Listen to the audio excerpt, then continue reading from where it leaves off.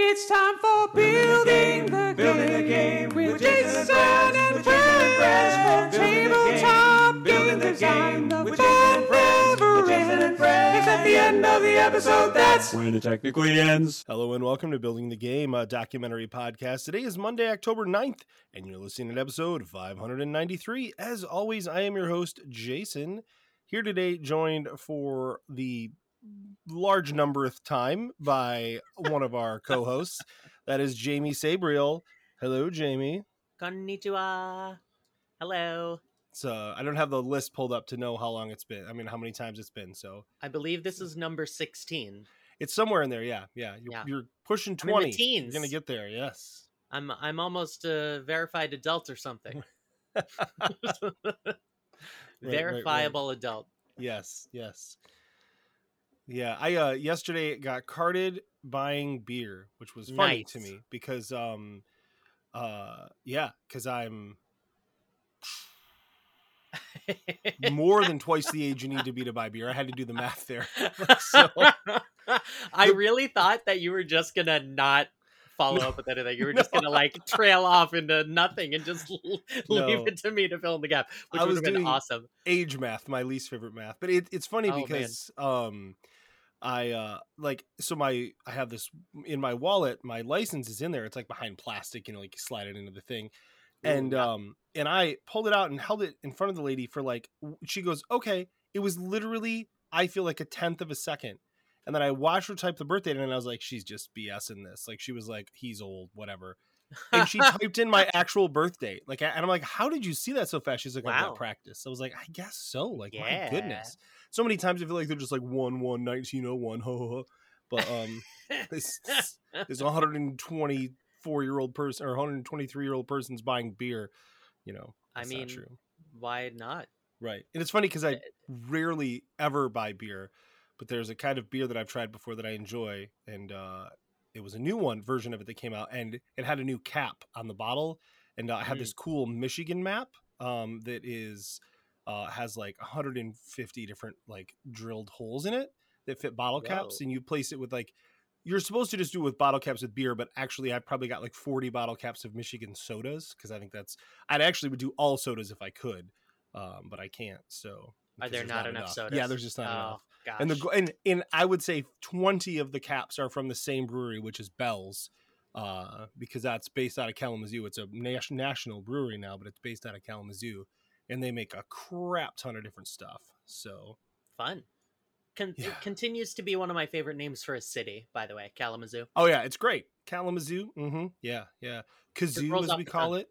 Yeah, kazoo for short. Yeah, just because it's Kalamazoo is a lot to say, so Kazoo is usually what we put. Kazoo. Yeah, KZOO. Or our AZO, which is our airport. So. Oh, okay. All right. Yeah. That's for people in the know. Yeah. KZoo. Yeah. That's how you know you're in the club. You're in the club we don't talk about. Some people try to be the zoo, and I'm like, no, the zoo, it's not Detroit or something like that. It's not a big city with a bunch of crazy stuff going on, right? I say Detroit because that's our big city. I mean, it could be any big city, right? Right. But New York, Zoo York, right? That Zoo is York. More well earned than Kalamazoo being the zoo. Yeah. Oh golly. Yeah. You're not wrong. Yeah, I am also at the age I can now officially say that I have forgotten my age at least one time. So I'm right there with you. And it's I have a baby face. I have a baby face. And so it's led to a lot more issues than just getting carded at 34.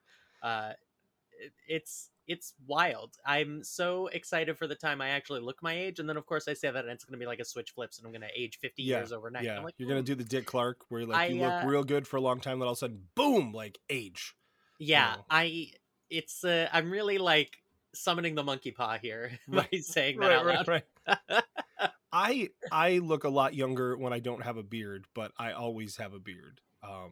To cover most of my dumb face is the idea. I think if I ever saw you without a beard, I might pull a hernia from jumping back in shock, I have had a beard and or, thick stubble for 20 plus years now. So Wow. I have not been clean shaven in a very, very long time. I used to have just a goatee, but this is the facial hairs of Jason Slingerland on this episode of Building the Game.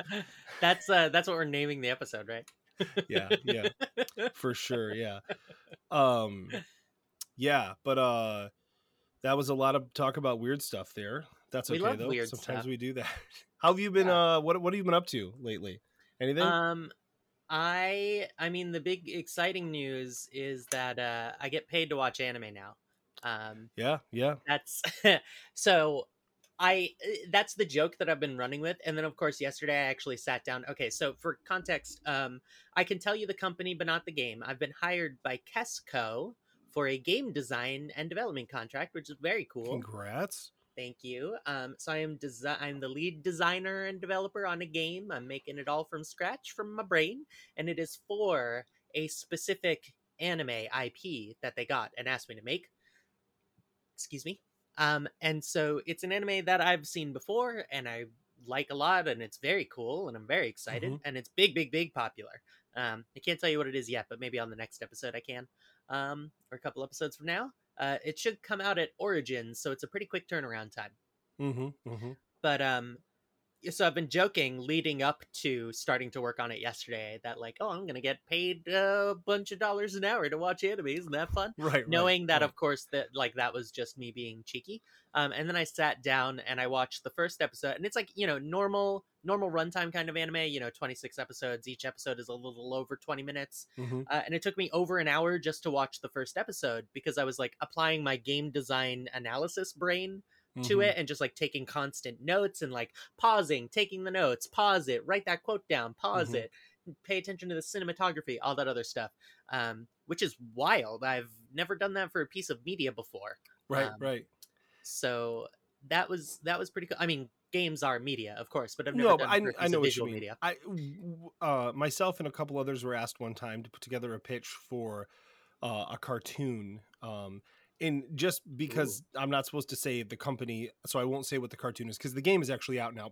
We didn't end up getting the contract. They asked a couple different people, and I watched a few clips of the show, and I was very unfamiliar with the show. It was very much in my era, so I should have been more familiar with it, but it didn't really appeal to me growing up. And I went back and watched some clips of it, and myself and the other designer we're like, okay, we can throw these ideas together. And so they had given us some direction. So we threw all the ideas together. And we pitched it and they turned it down. And the game that ended up coming out was not super different than what we were pitching. I'm sure their idea was probably just a little better and a little more baked in with the theme because the theme was a weak spot for us. But because they had said, we want these specific boxes checked, that's just how it was going to be. But my co-designer was like, I mean, this is a bummer, but in the end, we don't have to spend 40 to 100 hours watching episodes of this show that we don't really want to watch. And I was like, that is true. And it wasn't one where like we saw it because, sometimes you'll see it, like in your case, like you see an IP and think, oh, I would like to do that one. Yeah. This was, I have a lot of this IPs is an IP we have. They're pocket. paying us to make it. Can you do it? And yeah, it was like, of all the IPs, like this was not the one we would pick. And I don't know how the game did. I know it's out. I've seen it around a couple times, but I've never heard it making like a big splash or anything like that. So I don't know. I think those nostalgia IPs, it really depends, right? I think anime is one where actually it has more impact because anime fans tend to be very devoted, right? Yeah. Whereas, I think there are pockets of excitable fans when it comes to cartoons from our childhood, but I mean, unless it's something like Teenage Mutant Ninja Turtles or something, it's just not as big of a, like, woo. Yeah, and this was not that. If it was Ninja Turtles, I would have been very sad that we didn't get it. And also, I would have known so much about it that it would have mattered, And I have two responses that I hope are interesting. One is, so going back to the nostalgic cartoons, I think it's like nostalgia cartoons, especially in Western culture, they sit in this weird spot of like, oh, it's cool to think about. And then you go back and watch it and it's like, why did I do that? Whereas anime, I think, is a little bit different.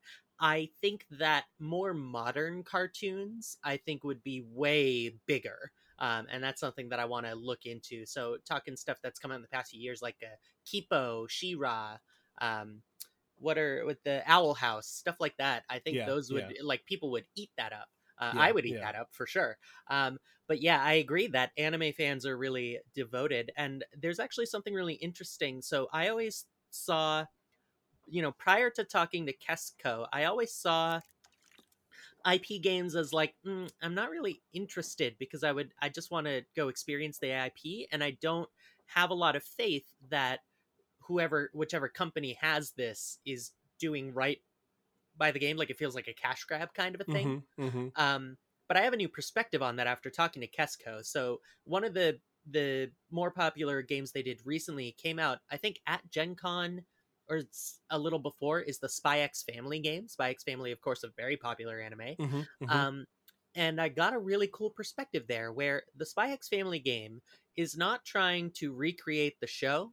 It's trying to be a small homage and supplement to the show.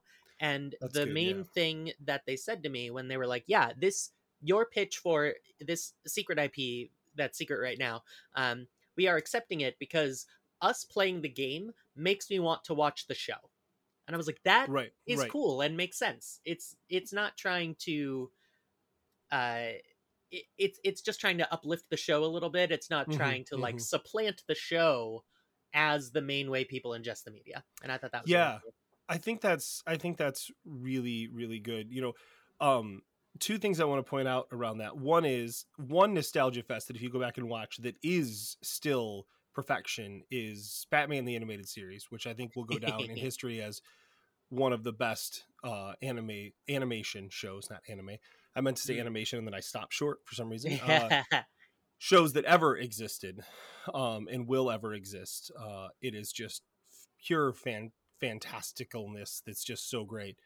Hmm. The other thing that I think, one of the things I've heard about in numerous places, and so I don't think this is a secret, but like people have tweeted about this, like looking for different people are like, hey, we're looking to do like a Bluey game or a Bluey role playing game or something like that. And I think about something like that as I was thinking about that. Like I didn't even bother to submit a pitch for a Bluey RPG because I love Bluey. I watch it with my kids, and then I cry and they don't cry. Mm. But Bluey is just, it is a show about parents and kids, but it is a show that will remind you of the nostalgia of yourself growing up. And then also, if you're a parent, it's got a lot of the parent nostalgia tied in. And even if you're not, I mean, I know plenty of people who aren't parents who think the show is phenomenal. Hmm. But when I think about like an RPG based on that, I think of it like you just described as that extension of homage to the show where we can create stories that feel like we're in the show and that Yeah. make me want to go back and reflect on that, and that we can pull fun things from the show, whereas I think of like a board game for a run around the board and do these things like I don't like, you're either recreating an episode or it's a new adventure, but you've done it once, right? Or it's generic. And that's not, what's the point of that, Right. If it's generic, it might as well be Bluey Monopoly, which could be fantastic. Animal Crossing Monopoly is super solid. But yeah, that's just kind of my thoughts on that area. So I think for the most part, we're on the same page around that.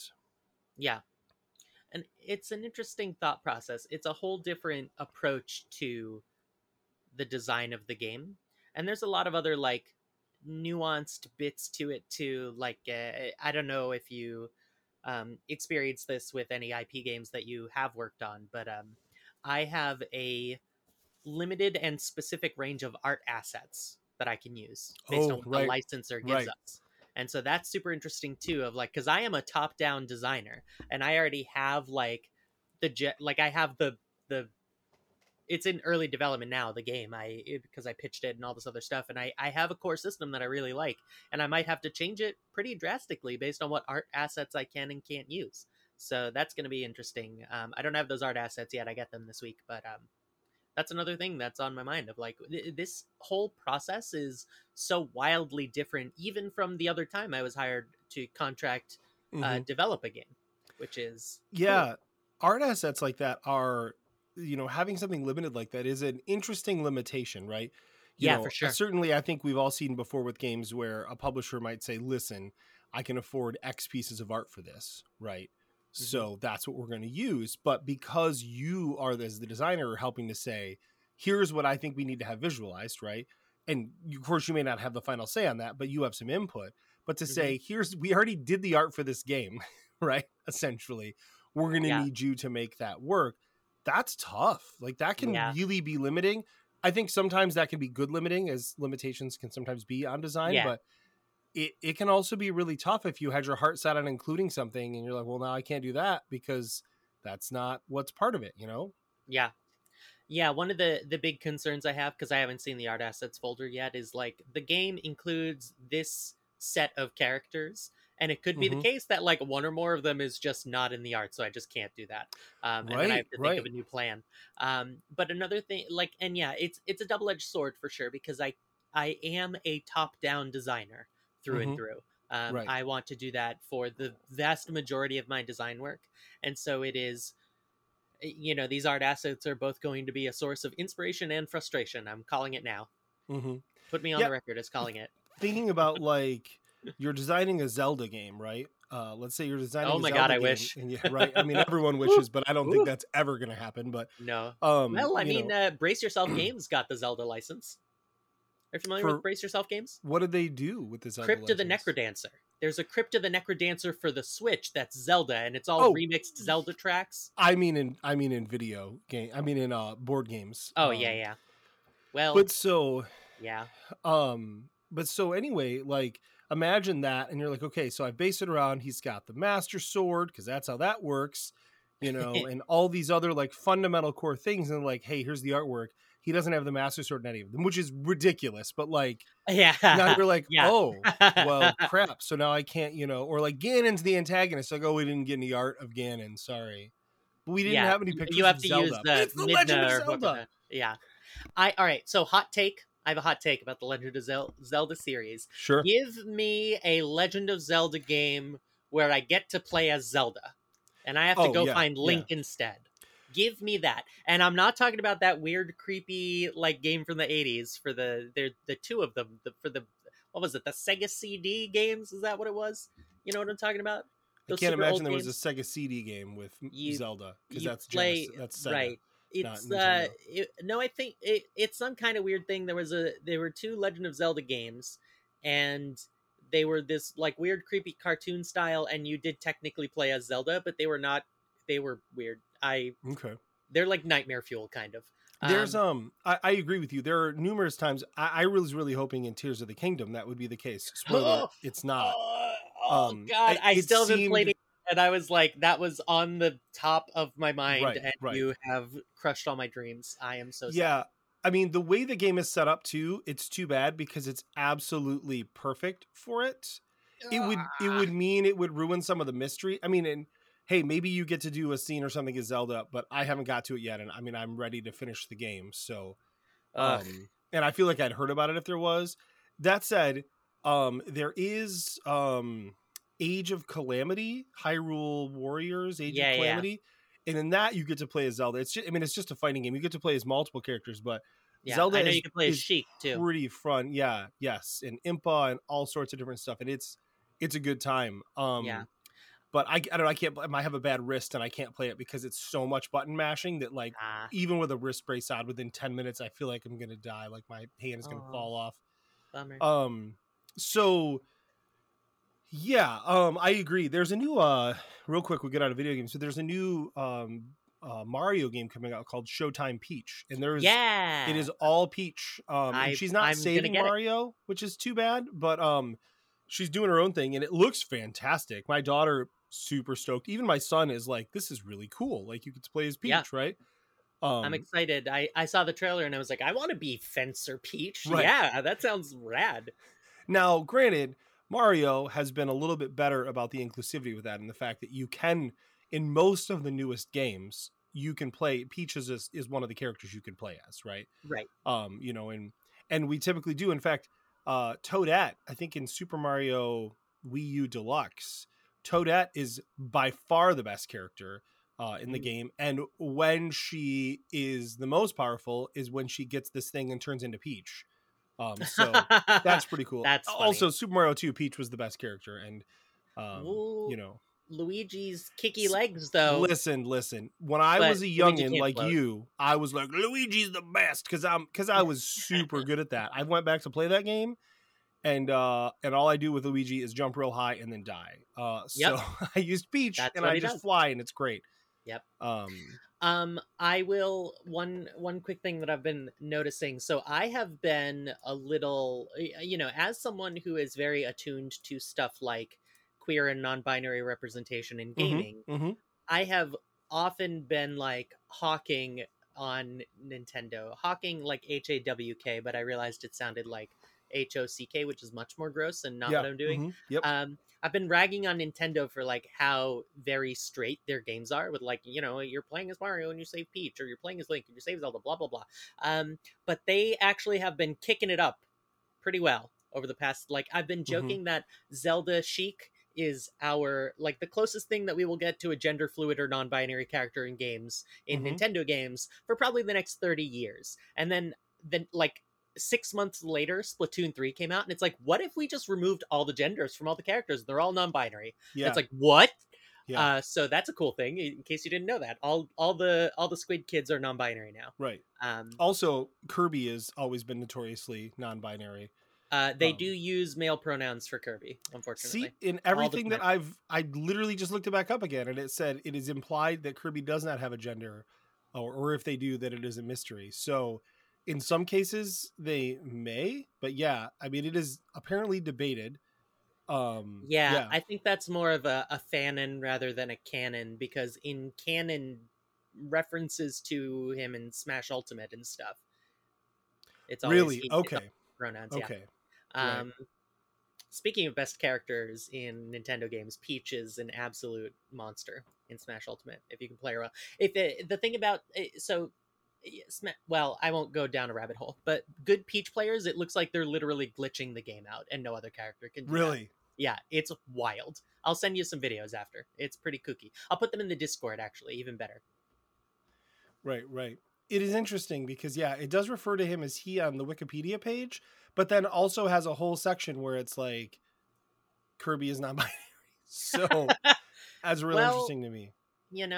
Sometimes non-binary people use gendered pronouns, and that's also okay. But obviously I have no issue with that, but I think Nintendo's just trying to play catch up a little bit. Right. Well, Kirby, I mean, like, literally has no gender defining features at all, right? Kirby is a piece of bubblegum, essentially. Right? Like, if there was ever a time you could not assign gender and never have a backlash, even from the biggest idiots, it does feel like, a bubblegum shaped character is your go-to there. So it's literally just a sphere with big eyeballs. Right. Yep. Right. And also, proven fact, everyone of every gender likes food.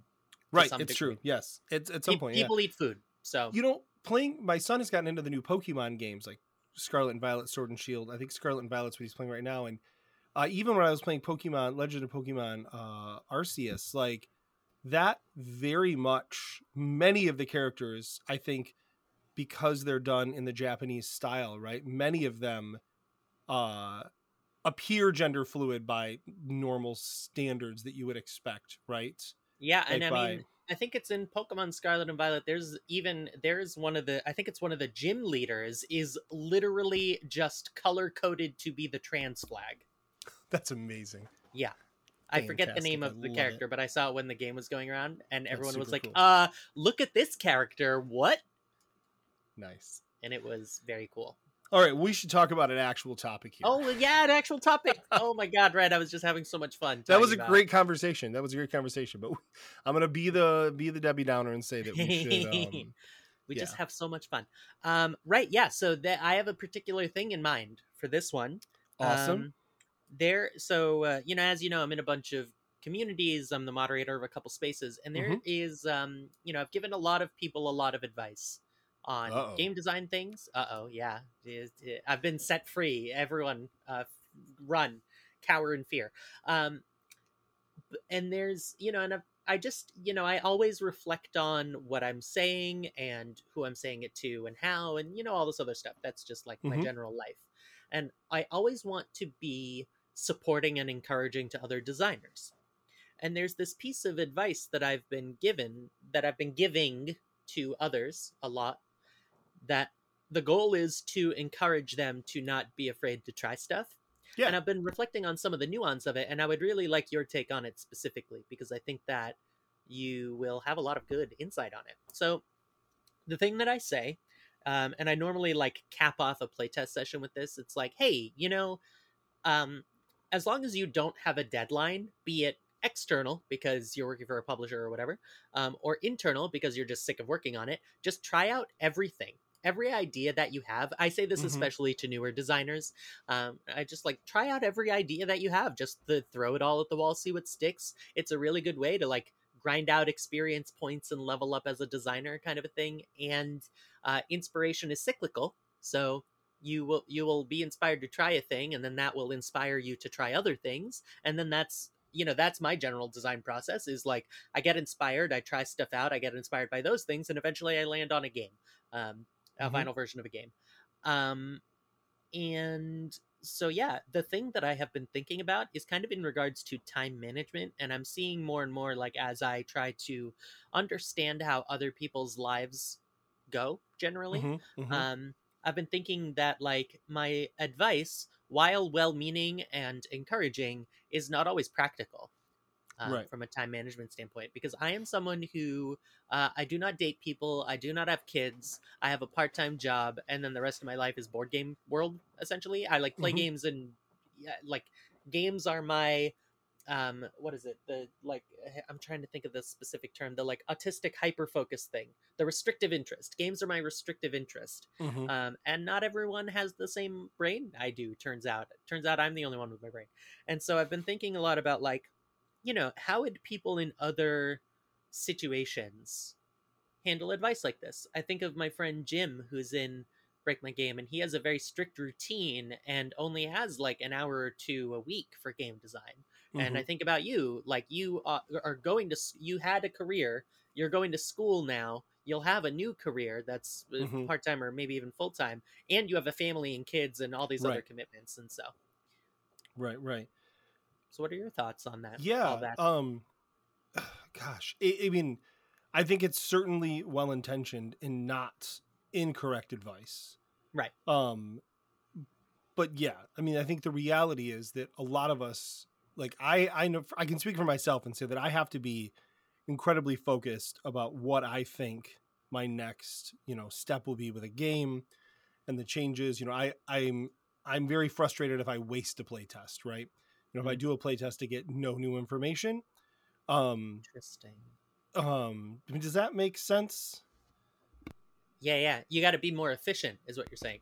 Yeah. So, I mean, when you have less time, right, you have to be more efficient with the time you have, which means being a little more decisive, which is not a strong suit for me. I'm incredibly indecisive about a lot of things. So for me, the idea to say, like, I'm going to just try this and then I'm going to try that and I'm going to explore all these different ideas. I've done that in the past. And what I end up with are a lot of loose threads of games that I don't get back to. Right. And that used to bother me a lot. Now I jot it down, and basically I know that when the inspiration strikes, like you did mention, I can go back and I can work on that game again. Right. But I think the danger is when you, at least for me, when I get too many ideas out there, sometimes there starts to be this growing guilt about the fact that I've got all these ideas out there, but have not completed a large number of them. Right. And so that for me can be a real compounding factor in feeling like I'm not getting anything done. And then feel like I'm trying none of the things, right? Instead of all of the things, I'm trying none of them. Yeah. I have another thought on that completely outside of that, but let's tackle this one first and see, like, what are your thoughts to that? I had a couple things pop in my brain as you were saying stuff. I think there's definitely something to be said for, and this is something that I struggle with less so in game design. I think game design is the one place where I don't struggle with this, but in my life, I definitely do. If I have too many things to do, I will do none of the things because Yeah, I'm so overwhelmed. 100%, 100%. Real And hard to be in college with that. But yeah, yeah, yeah, yeah. Oh my God, yeah. I mean, that's kind of why I dropped out of college. Um, that and I had no friends, but that's a different story. Um, so yeah, so that was one of the things that I thought of that's super interesting about like the mental tax of having too many possibilities is, going back to the limitation breeds creativity that we touched on earlier. Limitation is not bad, unless it is. Sometimes it is. Usually it's quite good for your creativity. usually limitation when it comes to design is in creativity is quite freeing. Yes, Honestly, I think. yes, I agree for sure. I do a lot better when I have constraints to work within, and I think that's like the main thing of why I'm a top-down designer. Oh, that's a term that I've said a whole bunch of times. I wonder if I should define that for the audience. I think you have before, but you Oh haven't on yeah. this episode. So yeah, Okay, just yeah. throw it out there.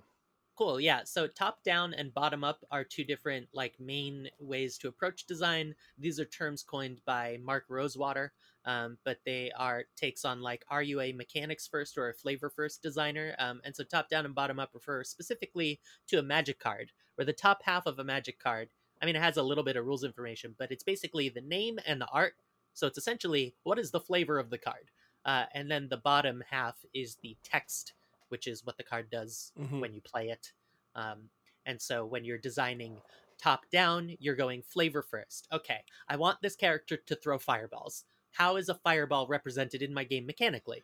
And Right, so you right. start with fireball and then you go to mechanics. Bottom up would be the reverse, where it's like, I have this thing and it's a big damage and it deals splash damage. What is a good fit for that? Maybe an ice storm, maybe a fireball, maybe a meteor, something like that. Right. So yes, that's top down versus bottom up. And I think ultimately, so back to the previous thing that I took the pin out of, I think ultimately the limitation breeds creativity, and the limitation is quite good. I think is where my top down design brain stems from, actually, which I didn't think about critically until this moment. So that's cool. That's what these discussions are for. That's what these discussions are for. It's true. I also had this thought. This is a little bit like my brain veered into a new street a little bit, but I was like, oh, I also realized that my feedback is stemming from my own perspective, and I only until very recently have designed games that are generally shorter and have smaller like component footprint, I guess you could say, Mm-hmm, because mm-hmm. Fight Sequence is a whole bunch of cards, but it's It is. only cards. Yeah. It's like 120 something unique cards, but it's only cards. There's nothing else going on there. Ella Mystic is a 9-card game, so that's really easy to try out all the ideas in. So that's another thing that's important about perspective when it comes to giving feedback. But yeah, I mean, I wanted to expand upon this. Well, can I give one more thought on that though? So, yeah. I think a huge danger, and this you covered some of this, but to me the biggest danger with giving that advice is for new game designers, because I think that in general, new game designers, I don't want to say all of them because everybody's brains are different, but I think that in general, newer game designers can sometimes find themselves flailing a bit when it comes to try this, try that, try this, right? And when they try all the things, right, or try too many of the things, then I think that what you run into is that they'll just continually add to their game, right? Yeah. Oh, I should add this. Oh, I could add that. And I think that consistently a problem that newer game designers have, and I had this for a very long time and sometimes still do, honestly, is that every problem is solved by adding a mechanic to fix it, or adding a clarification, or adding, and as we know that most of the times problems are solved by removing or making trade-offs, right? You pull a rule or you trade off a rule to a different rule, but that adding is, I think, is probably the least useful thing you can do. Though there are times where it's exactly what you have to do, right? And that's just how that is. So I do think that there's a huge risk in that with a newer game designer of causing them accidentally to spin their wheels again, that said, I don't think it's terrible advice. I think I might frame it as, hey, make a list of all the ideas you've got and all the different things you're thinking of, and then try to pick one that you might think, might tighten this up or fix this issue. And if that doesn't work, then go back to the drawing board and try the next one, right? The next most likely candidate. Because that lets them get it out of their head and achieves the goal, like you said, of, hey, later I could come back to this and find it and maybe do something else with it. But in the short term, it does not overwhelm them in a way where they can't keep up with it. So, so that's my really thoughts good on that. point. That's a really good point. And that's, going back to my own perspective thing, I'm very good about keeping all those in my brain and not getting overwhelmed, because to me, they're just like cool sparks of joy that when I look at them. But I can definitely, I know for a fact, I mean, because you told me, but also from past conversations that people can get overwhelmed by that. So that's another really interesting and important thing. And I also wonder if there's an element of, instead of encouraging people to, I wonder if there's a reword that could be helpful. Like, instead of encouraging people to try everything, encouraging people to switch things out for other things. And I wonder if that is a good direction. Yeah, and I mean, take it. One of the things I've told my mentees that I've worked with is, don't make more than one important change at a time, right? Do the real A/B testing thing, right? And I've had some of them come back and say, well, I want to change these two things for a test. And I'm like, yep, that first one is your A/B. And the second one is this little mini thing that shouldn't correlate back to the A/B, right? And I think that with newer designers, it can be hard, even with us, right? Sometimes it can be hard to understand what changing one system will do to the entire game. We can make our best guesses. And when you've worked on a lot of games, I think that becomes a little more secondhand to say, oh, I bet if I change this, that's going to mess with that part of the economy, which, means that I shouldn't test this other piece out, right? But there are some times, I think, when definitively you can say these are unrelated, I'm going to test them both, right, at the same time. Yeah. I mean, I'm just a chaos gremlin and I just make all the changes I want. I know that Maddie Schrader does the same thing. We've talked about this before. Right. Maddie and I are just like, what if we just do everything we want all the time? And it's like, all right.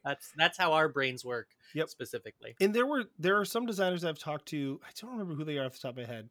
Plus, I probably shouldn't call them out, but like some where they will test something and then they're like, all right, well, I think it's time to do a whole big rewrite now and just start over, right?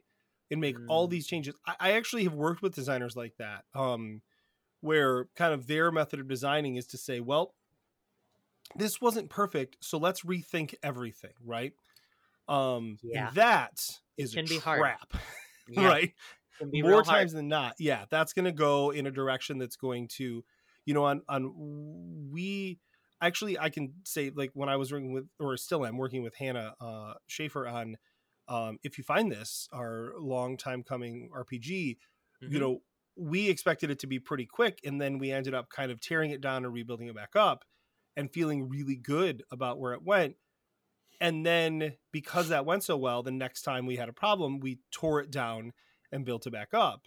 And then it lost some magic. And we thought, well, that's not good. So, but then it was like, well, how far do we back this up then? And that was, and what we ended up finding was we ended up nowhere near what our original goal was and had to come back and say, we have missed what we were going for here. How do we fix that? And we have, we've went back and we've dived in and I think we've fixed most of that. But it's easy to do that if you keep making huge drastic changes every time. But that said, for some people, it works. Yeah. So yeah, this is tangentially related, but I think is an interesting thing to touch on. There are plenty of designers that I've seen, some friends of ours, that have like Grail games where they've done this a whole bunch of times, like done the tear down and rebuild. Yes, I've done it myself. I'm a little less precious with anything that isn't fight sequence, but also fight sequence is almost done now, so I get to be precious, I guess. But we have some friends where I almost wish I could just be like, hey, you have tried too many things. I think it would benefit you to just like go totally hands off for a while and give it to a developer and see what a developer does. And that's a different subject of like the joys of having someone else develop your game, because it The can be joys of hard making to someone else do it. yes, the joys of making someone else do it. No, it's because you can get too into your own projects and too into Mm-hmm. your own heads, and I've definitely been there, and I think every single designer ever, at least once, with at least one project, has been there. Mm-hmm. And that is, I'm realizing, tying it back to the try everything, that can be another danger of just Mm-hmm. trying out all of the ideas, is that you can, you were talking about like spinning wheels and stuff like that, and it's not just new designers that can do that. It can be like firmly entrenched designers, friends of ours that have been working on games for long times. So yeah, I think about Maya, and I think about like if it would benefit her to um hand it off to someone, and maybe that would help her with her design process. And I'm seeing that this is maybe the danger of trying everything, one of the pitfalls that could happen. Mm-hmm. Yeah, that can be tough. Maya would be an interesting experiment with that, because she really knows what she wants with Scars of Ether, and it's Mm-hmm. made these really interesting changes and turns, and so the idea of saying, I'm going to step away and let somebody else do that. I mean, I think that if you're going to do that, the big thing is you have to prepare yourself for a couple scenarios. One is that they are going to take your game and do something with it that is completely not what you want, in which case you're going to have to just ignore everything they've done and move forward. Two is that they hit some middle ground where you're like, oh, I see what you did. Some of this is all right. Some of this is not what I want. And you're going to pick and choose if possible. And then three is that they're going to just, crush it for you, which is great. But you also have to know, like, are you okay with someone else crushing it for you in a game that's not signed? It just can, I can see how that could feel alienating, like it's not yours anymore. And so I It's I know for it, me that would be a big concern for me with that I would feel alienated. I'd be like the mama bird who doesn't want the baby back, right? Even yeah, though that's not true. I'm experiencing something a little bit like that with my games that have been signed, where I had a moment, and it ended up working out just fine. But I had a moment where after a playtest, I was like, okay, this is the character. And like I prefaced, so at the start and the end of this playtest, I was like, so it's for fight sequence. And I was like, all right, these two characters are finished. And I want to show them to you to verify that they're finished. And I got back, I don't think this one is finished. And I said, oh no. Oh no. Because that's the sort of thing of like, I still don't have the actual physical contract, but something I negotiated is that for fight sequence specifically, I have final say on the cards. And Uh-huh. so it can be really tough when the developer who is working with me on the game is pushing back against like what my vision is. And that is a danger of working with developers. It turns out everything is a double-edged sword in game design. Welcome to game design. Everything It has is, pros and though. cons. Yeah, Um, for sure. um, but yeah, that's a bit of a digression, but definitely see where you're coming from about like how it could change things for the worse. Like yes, it can alleviate the pressure, but is the stress of it coming back not in line with your vision worth the handoff and the benefits that that could entail? It's Right. tricky. I think for myself, in the last few games that I've signed, I used to always, do you want to be part of development? Yes. What can I do? How can I do it? Blah, blah, blah. Um, and then I had the really bad experience where I did a bunch of development hours, worked really hard with the company, and then in the end they said, oh, this game's not for us anymore. um Mm, and that was a burn that did not heal quickly. And mm, while I'm not ticked about it anymore, I actually got to have a really good conversation with the publisher about that. I think at Gen Con maybe, or somewhere, one of the conventions, we got to have a chat recently. about it. Yeah, so it wasn't too long ago, and it felt really good to have that convo. Now, that said, I have noticed since then that I've been more willing when a publisher says, do you want to work on this for development? I've said, keep me in the loop, let me know if you have questions, but no, I think I'm good. um Yeah. and and really, here's why with that. Two big things for me. One, three, we'll say actually. One is time, right? I have less time now. If you Right. say, Jason, I need you to do all of the development of the game's not going to get finished. Hands down, that's what's going to happen. Two, I think being burned by that situation, saying I'm hands off on development, just FYI me and let me know if there's any questions I can answer, alleviates that feeling of, am I going to put this work in to have to fight with someone, right? Mm-hmm. Like, you're experiencing there where somebody says this and you say that, and somebody has to have the final say, and it's debatable who that is depending on the situation. And fighting that good fight and losing is not always fun.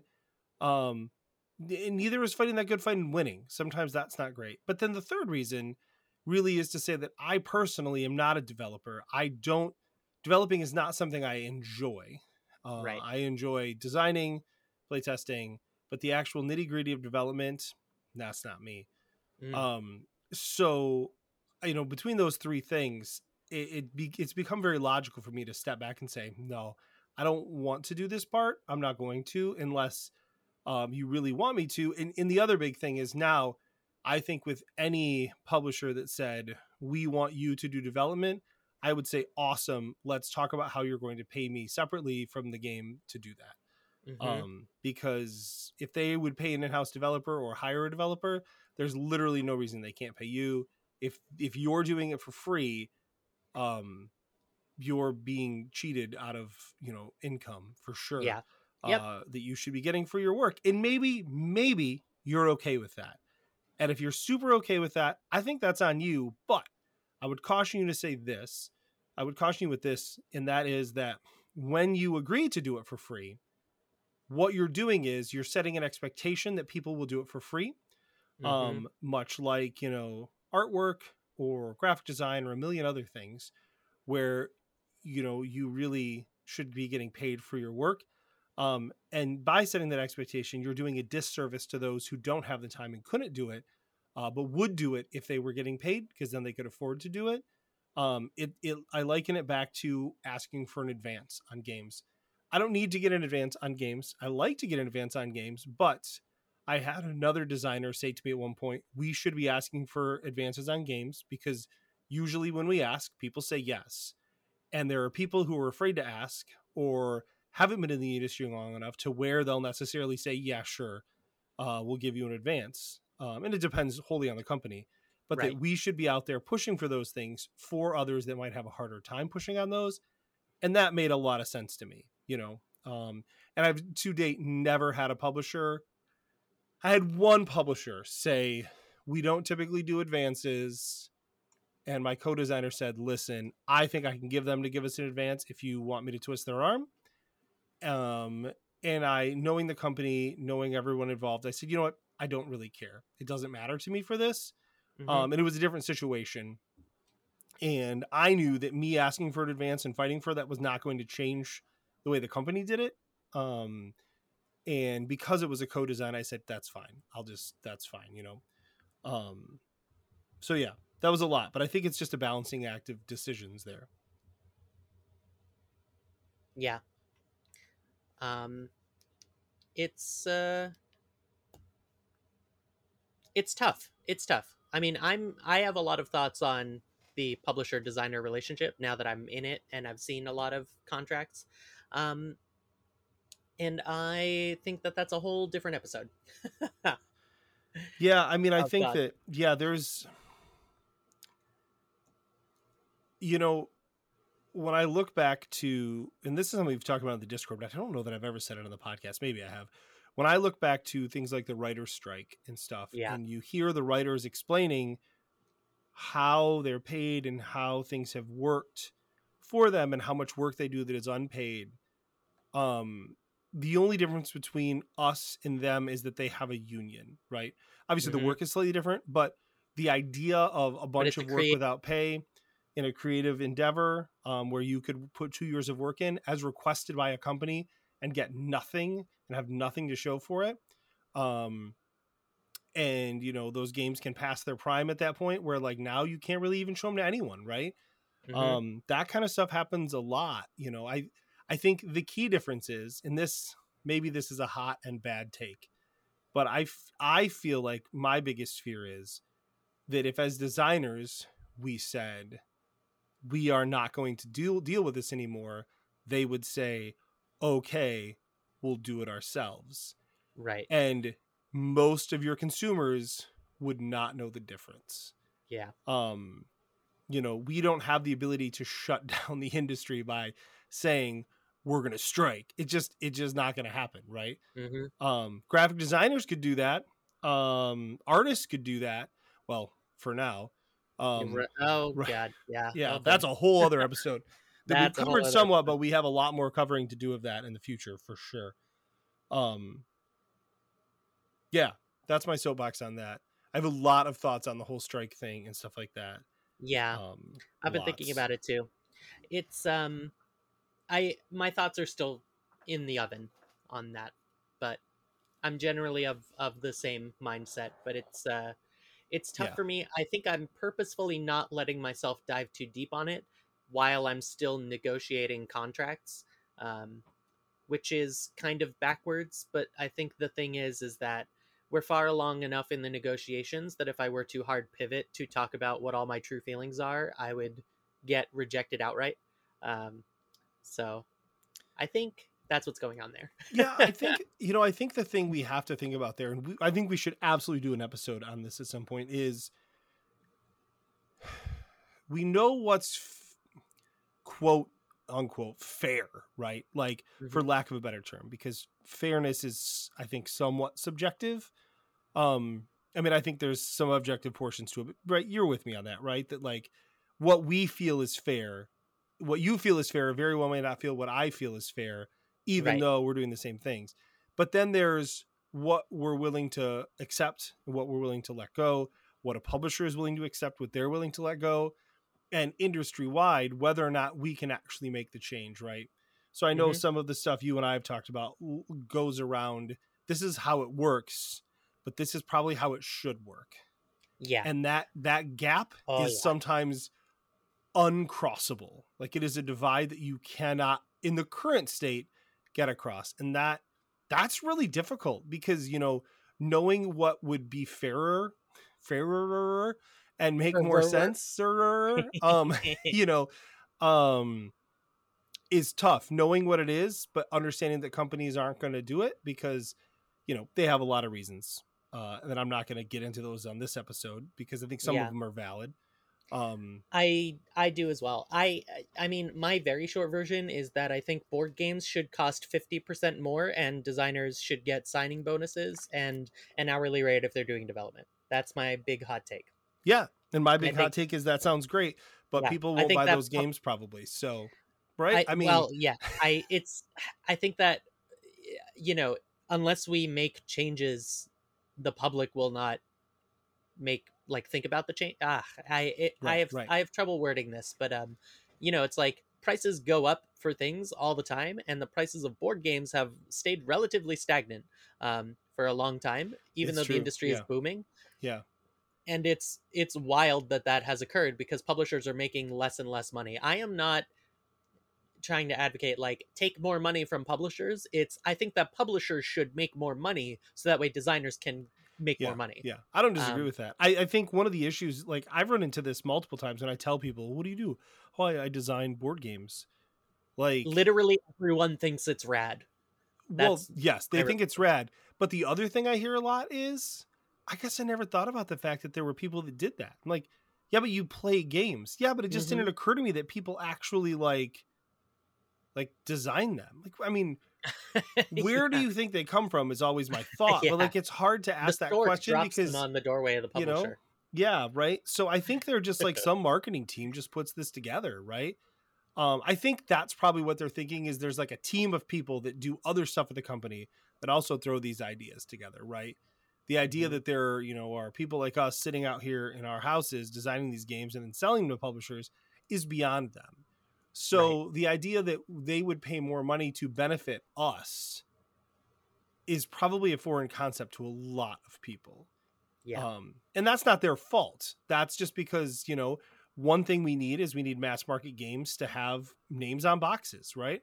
I think every game should have a designer and an artist listed on the box. Yes, I agree. Someone Why was not, arguing against that in BMG recently, and I was like, why is like this the hill that you're dying on? Why is this the hill that you're dying on? Just because you don't care about names, you think names should not be on board game boxes because you think it's distracting from the box cover art? Like, how often are you looking at that? Right.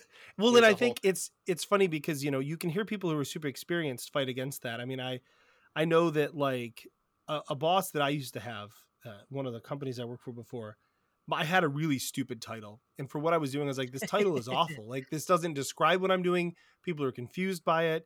Here's what I think the title should be. And he said, listen, man, titles don't actually matter. They're all BS. It doesn't matter. And I said, you're the CIO or the chief, you know, information officer of the company.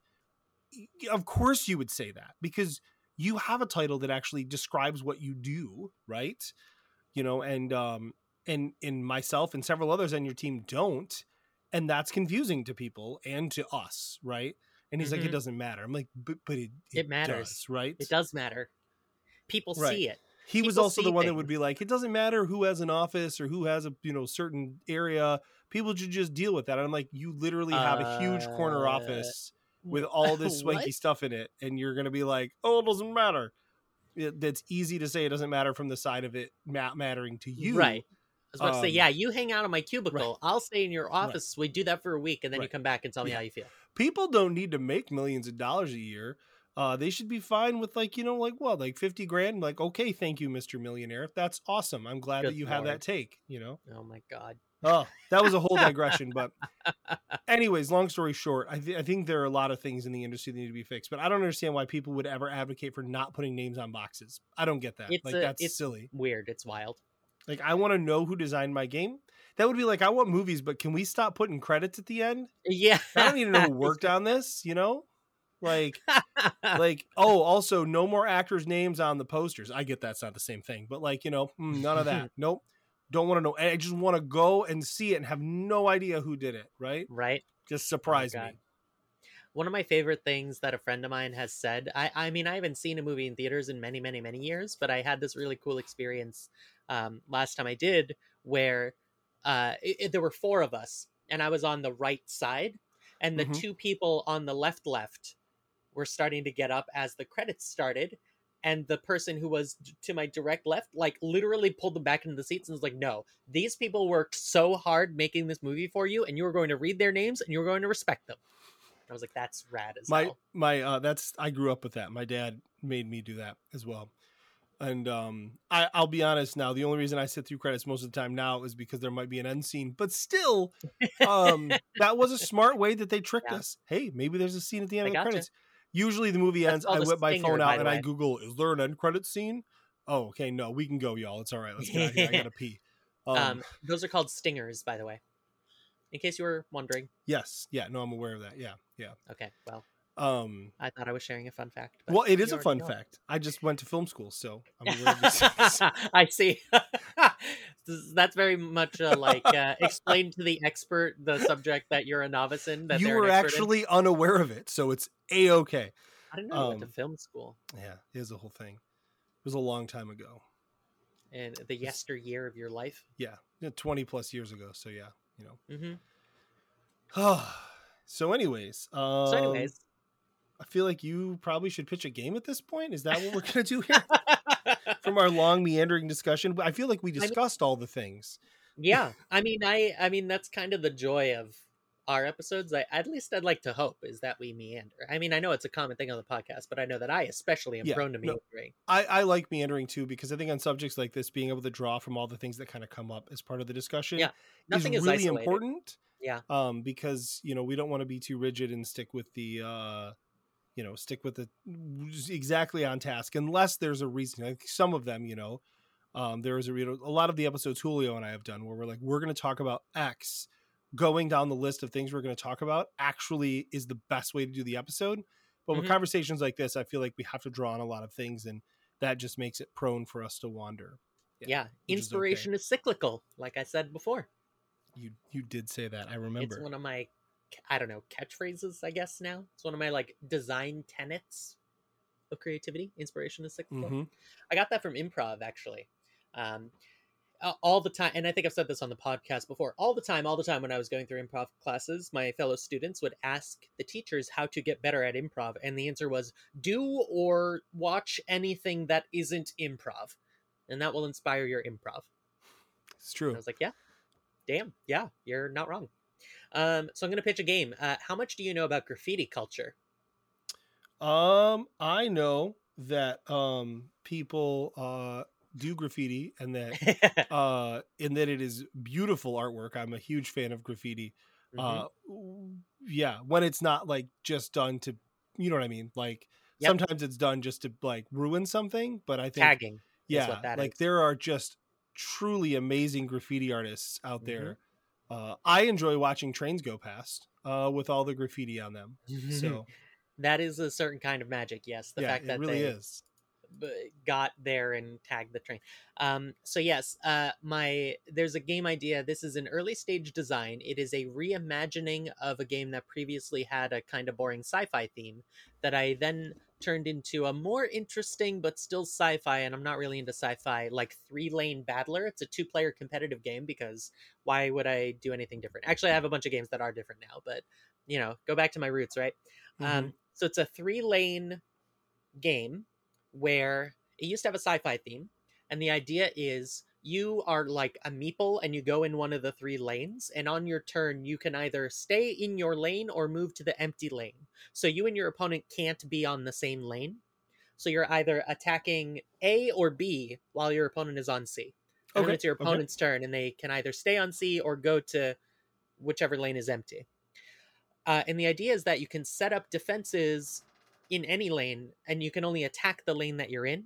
And the defenses are Mm-hmm. also engine pieces. So you're building like powerful engines that spike your power, but then they get attacked because it's like literally the shield that you have gives you this cool static ability. When the shield breaks, the ability goes away. So Okay. that's the sort of structure of the game. And it used to have a sci fi theme. It used to be like robots in a used to be called Nexus Robot Arena. So let me tell you, the fact that I didn't get to that name first makes me mad. That was my like Grail game that I put on the shelf, and then a different board game came out named Nexus. I'm like, God damn! All right, well I Right. can't use that name anyway. So that's a fun little fun fact, quote unquote fun. So it used to be this arena battler, and then I turned it into still sci-fi, computers, all that good stuff, 3-lane battler. And then I was talking to a friend of mine brainstorming other themes, and he mentioned the line of games.